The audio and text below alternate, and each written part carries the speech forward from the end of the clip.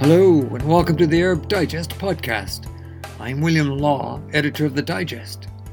I hope you're enjoying the podcast. Since our launch in 2020, it's been listened to 175,000 times in countries right around the world. So a big thank you to all our listeners. And if you're a first-timer, welcome. Arab Digest is something of a rarity in Middle East analysis. We have no sponsors, and we carry our podcasts without advertising. If you'd like to support a truly independent voice, how about making a small donation? Details at arabdigest.org. When you go to the website, check out how you can receive our reader-supported daily newsletter for 2 months for free. That's right, 2 months for free.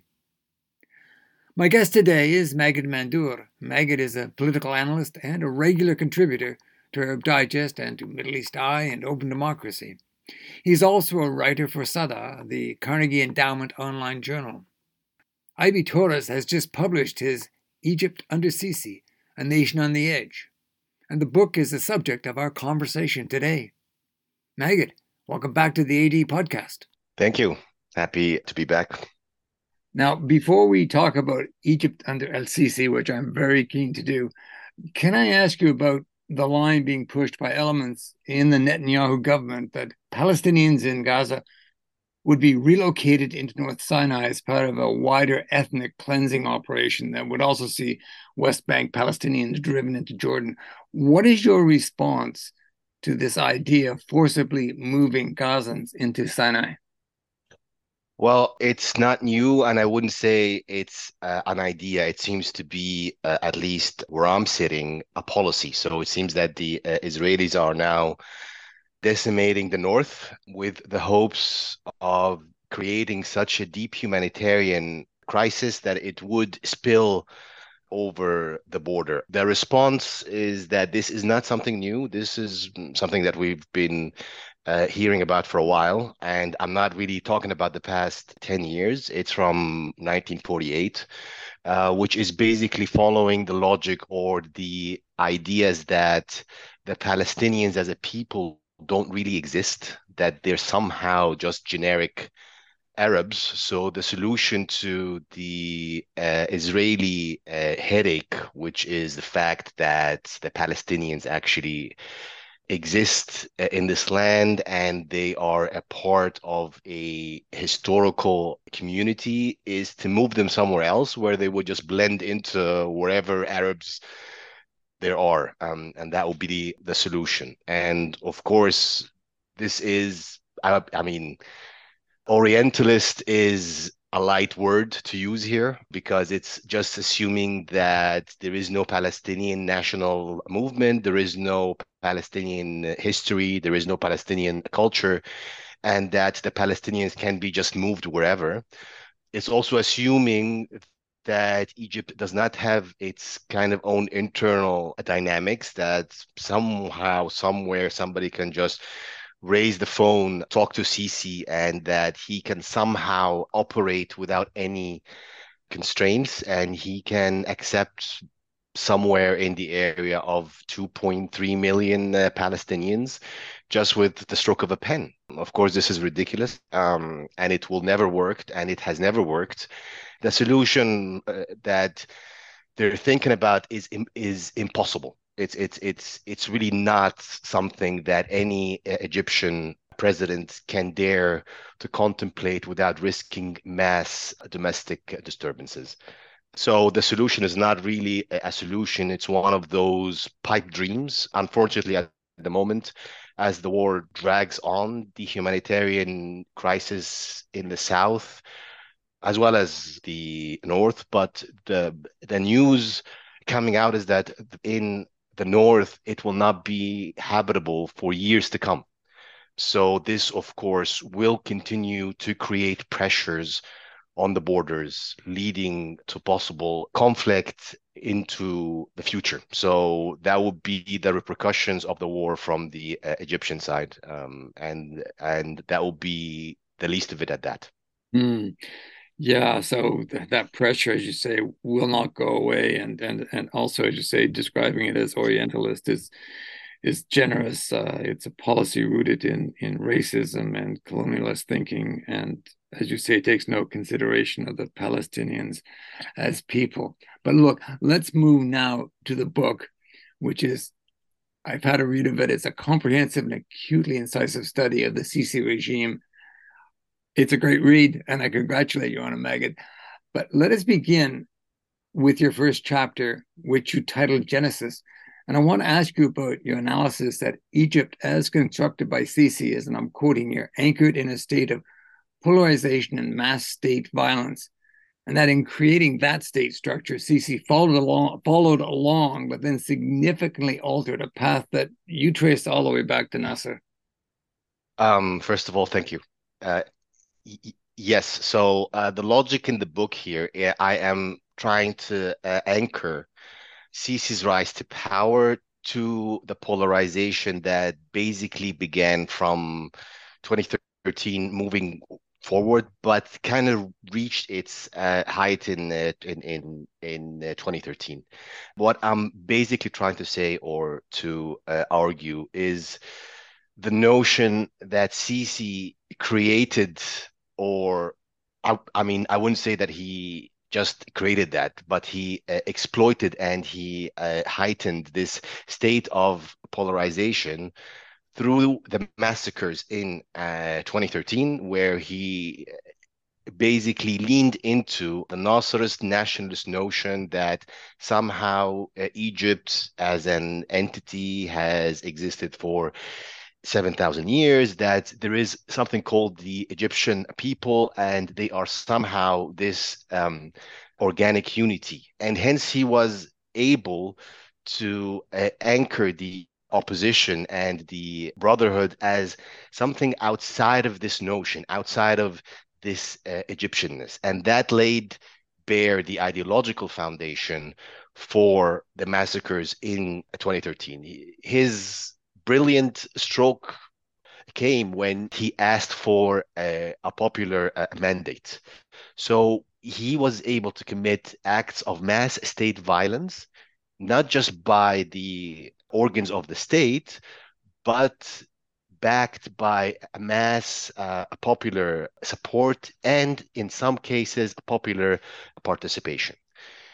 And this is the narrative that is the foundation of the regime, and it is a narrative that continues to dominate. And this narrative can only survive based on this idea that the state is somehow under threat, and everybody in the opposition is somehow trying to destroy the state, and it is only the military as the guardian of the state and the nation that is able to protect it. But if I just jump in there, Maged, Yes, of course. the military has been intertwined with the governance, the politics of Egypt for a very long time. What has Sisi done that marks it as being somewhat different from, Anwar Sadat or Mubarak or indeed Nasser? If we go back, we see the military is very prominent, but you're arguing he's done something more with it. You are absolutely correct. So there are two ways to look at this. There is the view that since 1952 moving forward, the military has been the dominant institution, and they have been more or less in power since 1952. I don't particularly agree with it. So yes, from 1952 till maybe 1967 until 2011, the military's power starts to diminish. And there is a move away from this clear, overt military dominance. It doesn't mean that the military was not a political actor. They were, and they were in the core of the regime, but they were competing with other political forces, including the NDP, which was the mass ruling party under Mubarak. So the regime actually had a civilian mass party. At the moment, this is not the case. The military now controls the state institutions completely, and I'm talking completely. There is no counterweight within the regime to balance out the military, and Sisi was able to revamp a certain form of Nasserism, which is placing the military right front and center as the main ideological embodiment of this notion of Egyptianness.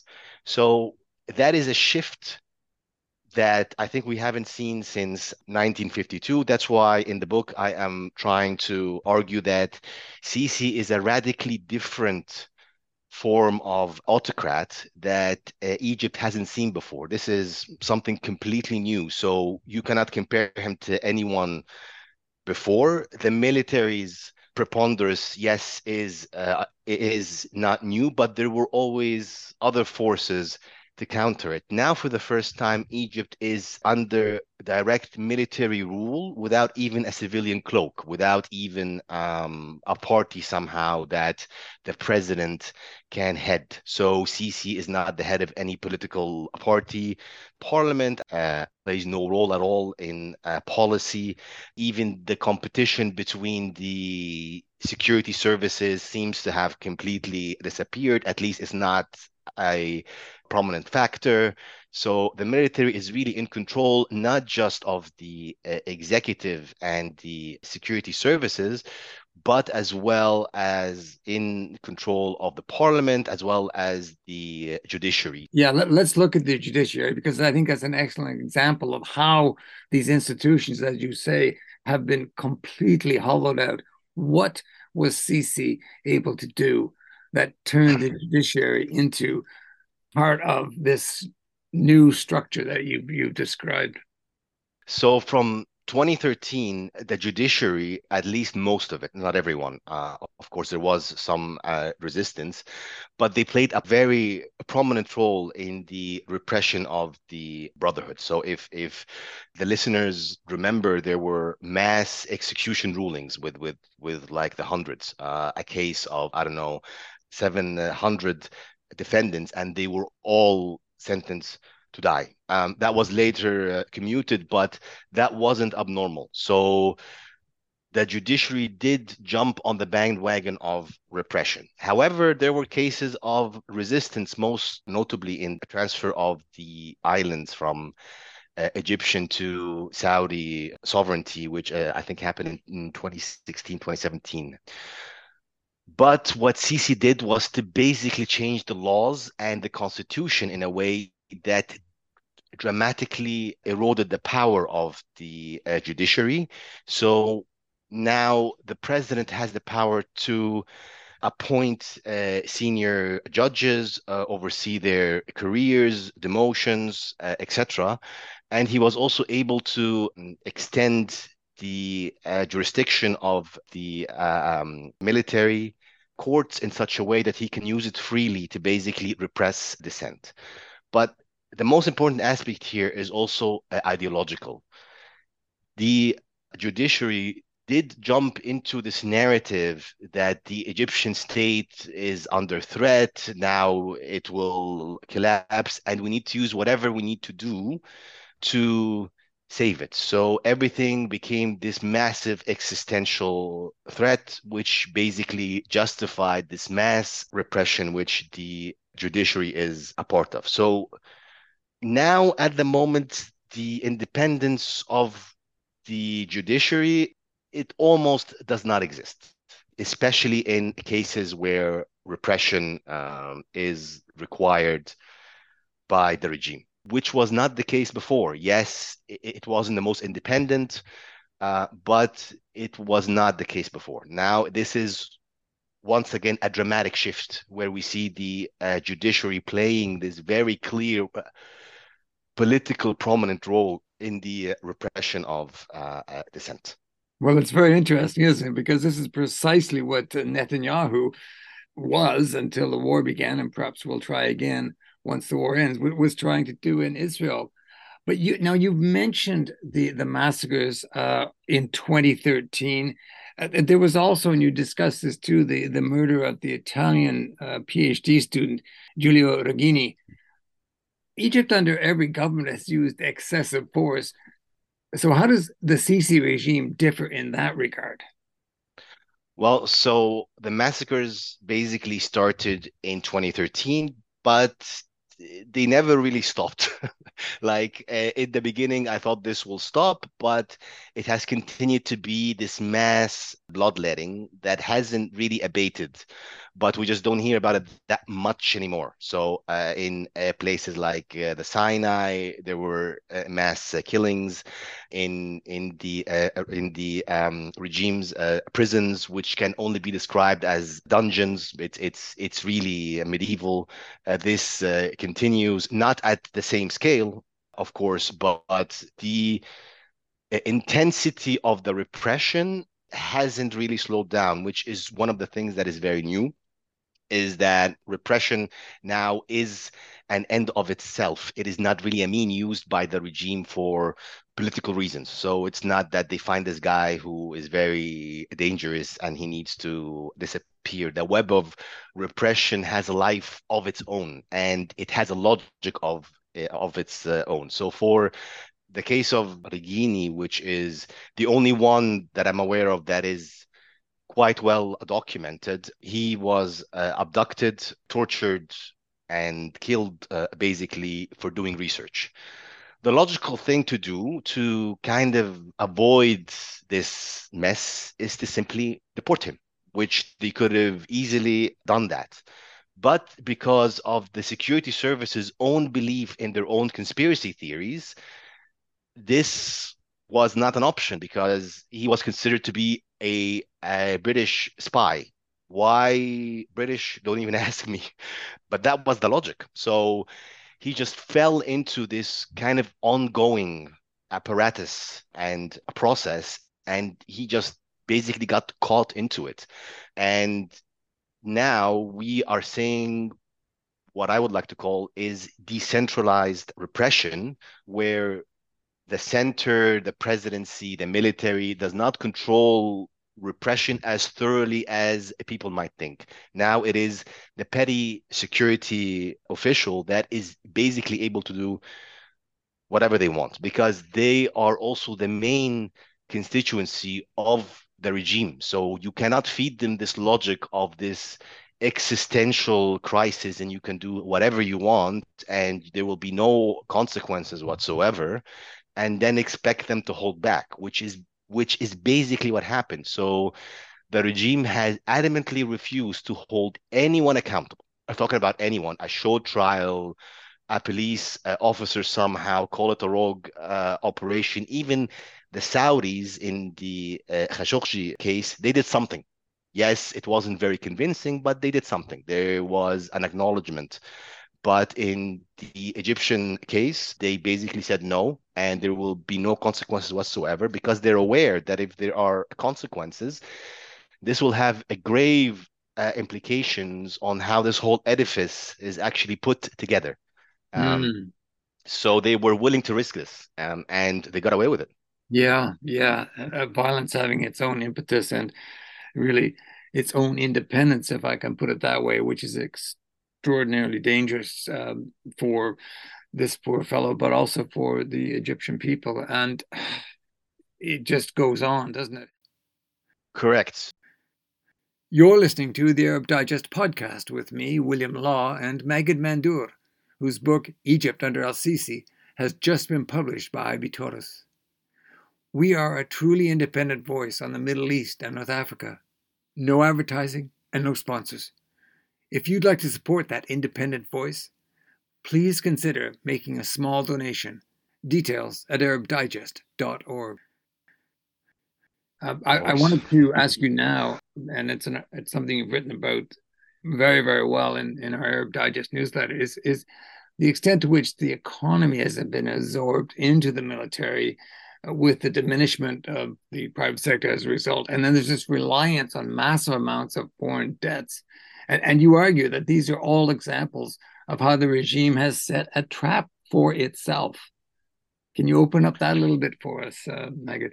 Since they came to power in 2013, the logic was the accumulation of political power in the hands of the military at the expense of everyone else. And here, I mean everyone else, even kind of allied social forces, businessmen that could work with the military. Nobody is allowed any prominent policy role except the military. And this has been a process since 2013 until today, actually. And the byproduct of that, or I wouldn't even say the byproduct, I would say the direct result of this is that the military, through its dominance of the state, was able to control economic policy in a way that it has never been able to do before. So there is this kind of imagination in Sisi's mind, at least it's what it looks like, is that he wants to transform Egypt into a Dubai, just for the rich, not for the poor though. So he went into this unchecked spending spree, which tied in quite nicely into this nationalist mega project narrative and the idea that he is transforming the country and defeating the what he called people of evil, which is kind of a funny thing to say. And then he used all of that debt to build those mega projects that have no clear economic return. And once the credit dried up, the crisis that Egypt is going through basically happened, which seems to me at least that it is a crisis that will continue for years and it will define his presidency. But the problem with this, or the misunderstanding, is that it is not just pure technocratic economic policy. It is connected to the political system that the regime has successfully built. So it's not just that he was following policies that were not correct. This is all somehow tying together into his ideological indoctrination of his support base, that we're going to rebuild the country, we're going to transform it, and we're going to borrow so much money, but that really doesn't matter because we will grow so fast that we'll be able to pay it back, as well as the logic that the Gulf somehow will always step in, which is not happening right now. And that to achieve that, we will have to pay whatever price that needs to be paid, including not being able to eat. And that is a direct quote from him, which he just said a couple of months ago. Yeah, so the disaster here is connected to the political system that he built. And this massive foreign debt at some point, unless the World Bank and the various other lenders decide that Egypt is too big to fail, at some point this will come crashing down around his ears. But in the meantime, as you say, it's the Egyptian people who are paying the price, and that's a very interesting quote, isn't it? That you know that people will go hungry to fulfill this mad dream, and of course, where the Giga project that for me, and I think for you too, that really speaks to this is this new administrative capital, the NAC, which at one point you write will not only allow the regime to isolate itself from popular pressure, but also unleash mass repression on urban centers on an unprecedented scale. Talk a little bit about that, Maged. Correct. So this is a project, for me at least, that is kind of symbolizing the past 10 years. It is huge. I think the first phase alone is budgeted to be about 58 billion, and there's a fantasy that the entire thing is going to cost $300 billion. Of course, this will not happen because they just ran out of money, and there is no clear economic rationale for it. The rationale presented by Sisi is that somehow when he is able to build there, then the value of the land will increase, and then he will be able to sell that land to make money, which is the logic of a real estate developer, not president.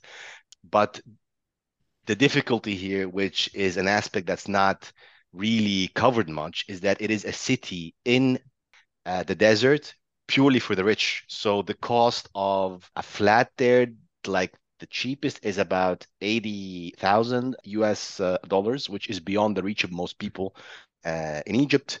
It is heavily monitored with security cameras. The building of the Ministry of Defense looks like a citadel built underground. So it really looks like he is trying to move the centers of political power away from the urban centers that might revolt in a way that he would be able to control it. And when required, he can repress Cairo without kind of the upper classes seeing this or having their lives affected. So he is basically creating a physical space where he will be able to repress almost unchecked. There is no reason whatsoever for him to worry about the disruption of the government, businesses. Life will go on as normal outside of the city. But if there is a rebellion, if there is a revolt, then he can repress it at will with as much ferocity as he would like to use. It's it's an appalling vision, isn't it? Because you get the idea, the feeling that you have this city of the wealthy and the powerful, and then you have the rest of the country suffering enormously. It's quite a nightmarish vision, and one that we and you have talked about previously on the podcast, Orwellian in the extreme. However, you end Egypt under El-Sisi on a note of what I'd call muted optimism, given the repressive strength of the structure that Sisi has built. What are you basing that optimism on, Maged? I mean, I'm generally not an optimistic person, so it's hard for me to show some of that. But I was just trying to think what would be the possible avenues for the continuation of the regime. So the current crisis is extremely deep. There are no clear solutions. So for me, there were three things that I basically thought about, either self-reform, explosion, or an implosion.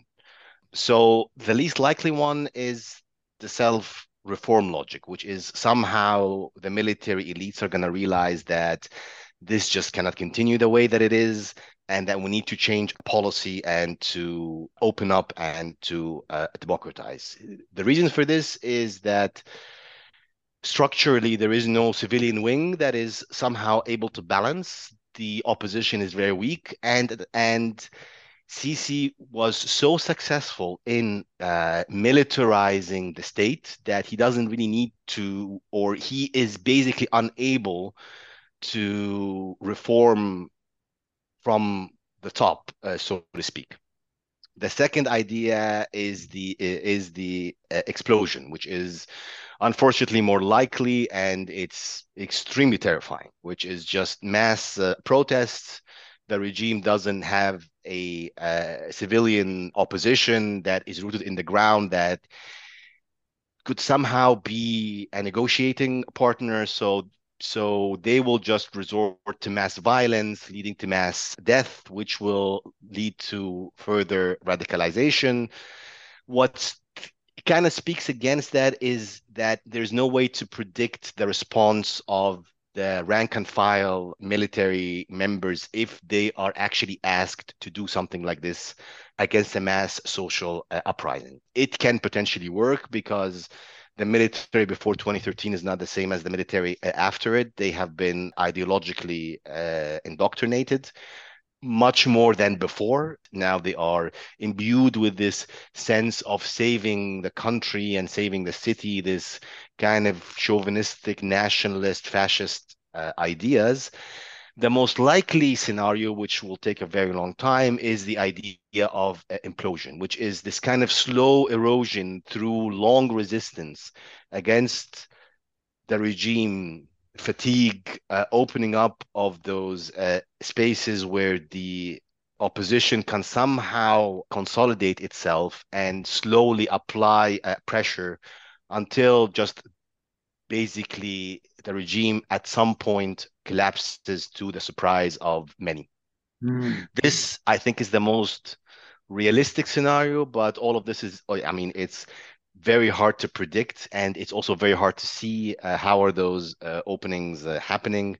But what is clear to me is that the current situation cannot continue forever. However, it is important to highlight, which is what I try to do with the book, is that even if the regime collapses tomorrow by some sort of a miracle, the deep structural changes that were introduced are extremely difficult to reverse, which means that there will be a long transitional period where this will have to be reversed, and it won't be this very quick change where suddenly everything shifts, because the structure of the state has to change, the position of the security services, and the economic crisis that is happening at the moment is not something that can be resolved quickly. This will take an extremely long time to solve all of this. But as you say, there are people inside and outside the country, and you're one of them, working away. And this structure, the best scenario would be that it collapses from within, and that, as you say, it's going to take a long time, but Egypt is able to move forward once that happens without too much violence. I guess that's the best we can hope for. The book is called Egypt Under El-Sisi, A Nation on the Edge, and I thank you for writing it, and I thank you for taking the time to talk to me today, Maged. Thank you so much, Bill. You've been listening to the Arab Digest podcast. My guest today was Maged Mandour. His book, Egypt Under El-Sisi, A Nation on the Edge, has just been published by IB Tauris. And to anyone even remotely interested in Egypt and its trajectory under Sisi, I simply cannot recommend it highly enough. Maged has written a book that is accessible and full of insight. Order it online or ask for it at your local bookstore. You may have noticed that we bring you the podcast with no advertising and no sponsors. We are a truly independent source for analysis and commentary on the Middle East and North Africa. Will you consider supporting our independent voice through a small donation? Details on how to do so at arabdigest.org. When you go to our website, you can also find out about our reader-supported daily newsletter and how to get a free 2-month trial. The newsletter features the very best of MENA analysts, commentators, and writers, contributors like Maged. Check us out on arabdigest.org. Follow us on Facebook, Twitter, and LinkedIn, and search our library of nearly 200 podcasts on Apple Podcasts, Spotify, Google, SoundCloud, or Amazon. Our podcast guests provide unique insights you simply will not find anywhere else. I'm William Law, editor of the Arab Digest.